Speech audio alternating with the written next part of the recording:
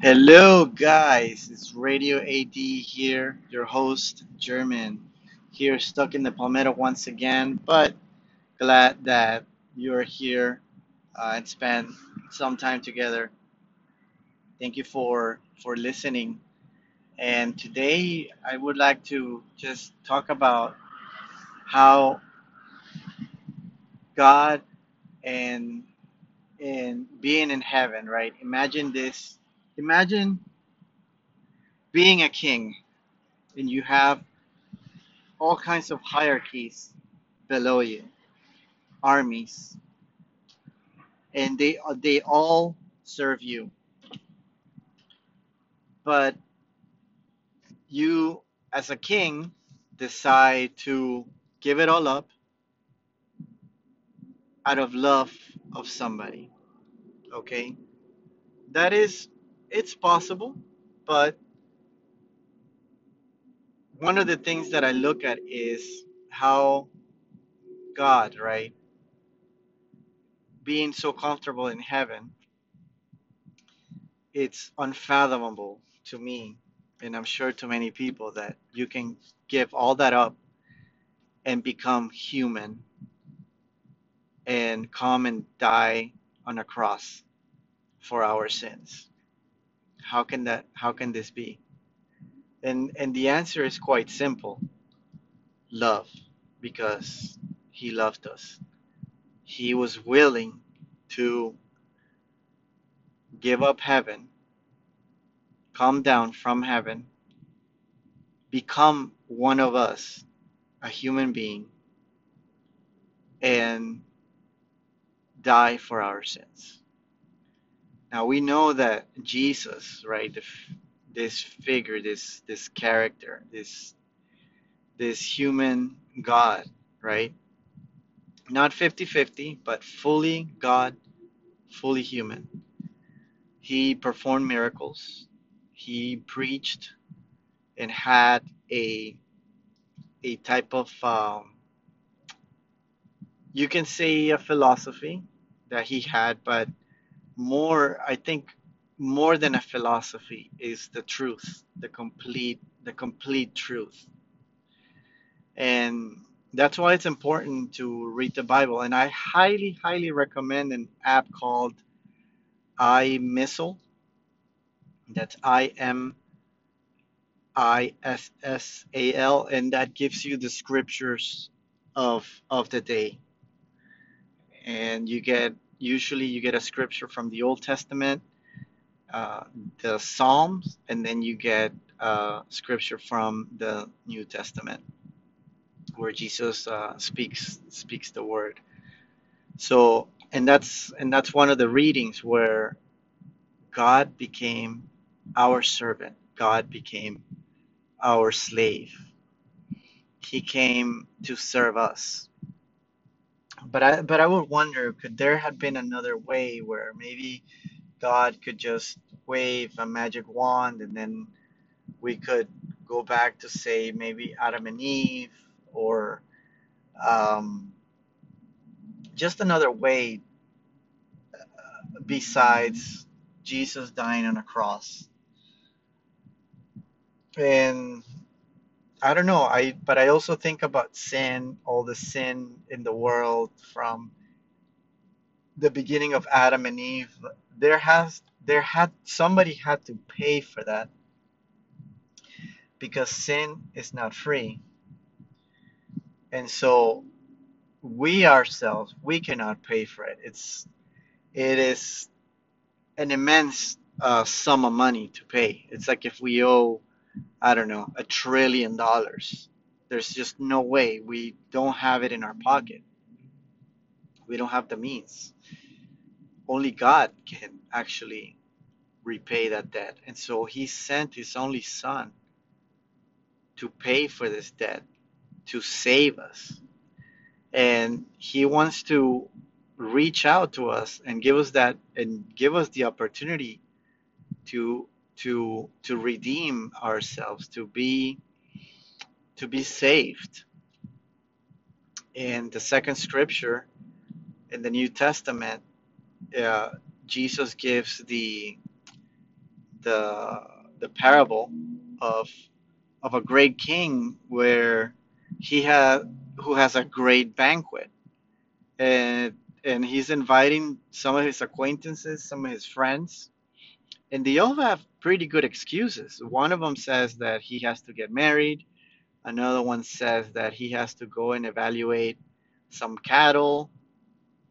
Another one has to be excused because he has another errand to run, which is very important. And and that's what it sounds like, that they actually have legitimate excuses not to go.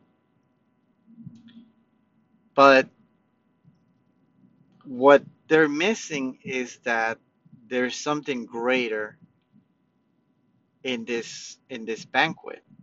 A king is inviting you to the banquet. And so the messengers come back and tell the king that they have refused to go. And I'm sure the messengers gave him their excuse, but to the king that was absolutely unacceptable. They refused something greater. So in turn, the king sent the messengers back and asked everyone, the poor, the good and bad alike, to come and enjoy the banquet of this great king. And they did. And I think about prostitutes. I think about homeless people.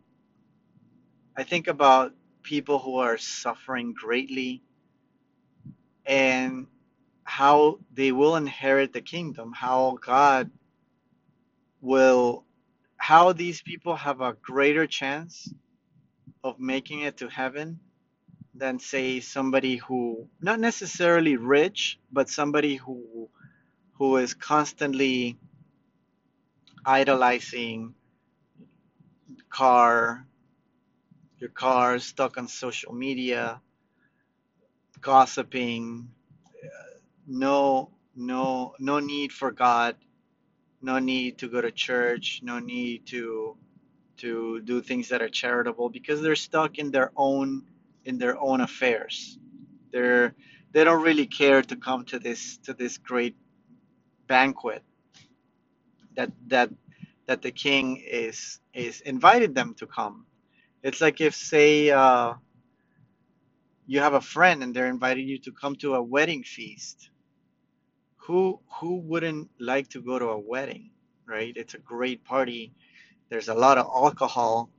There's a lot of food. There's a lot of people dancing, having a good time. It's like it's the equivalent, I feel, of turning that down to go, say, work on, or to do an errand or something like that. It's almost ludicrous.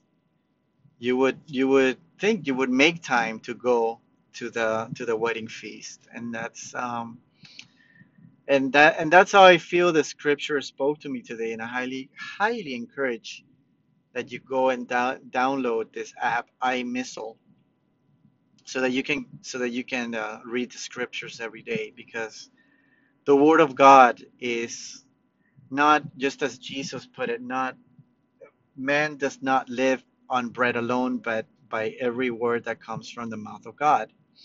And it's true, we have to feed our spirit same way that we feed and fill our stomachs, so that we can, in the same fashion how we absorb all the nutrients from the food, we can also absorb all the nutrients from the Word of God to feed our soul every day. It needs to be every day. Do you take a shower every day?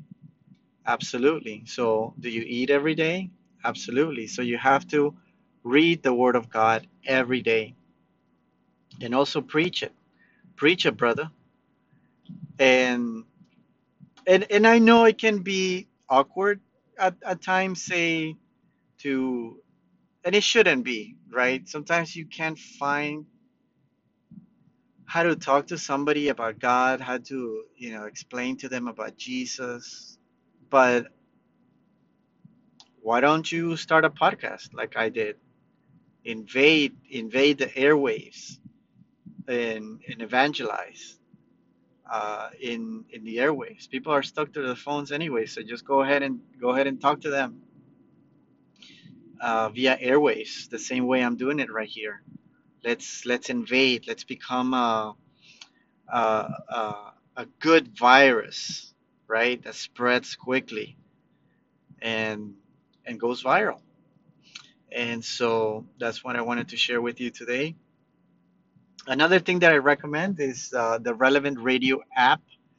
Wonderful speakers there, especially one in particular that comes to mind is Patrick Madrid, and he is a pro when it comes to radio. He's been doing it for over 20 years, and I highly recommend that you tune in to to to their program. And they speak a lot of current events that are happening in the world, and then he looks at a God door, right? How everything in the world, in the secular world, relates to God and how you can find that way. And so that's what I wanted to share with you today. And I hope you have an awesome day, awesome evening. Good night.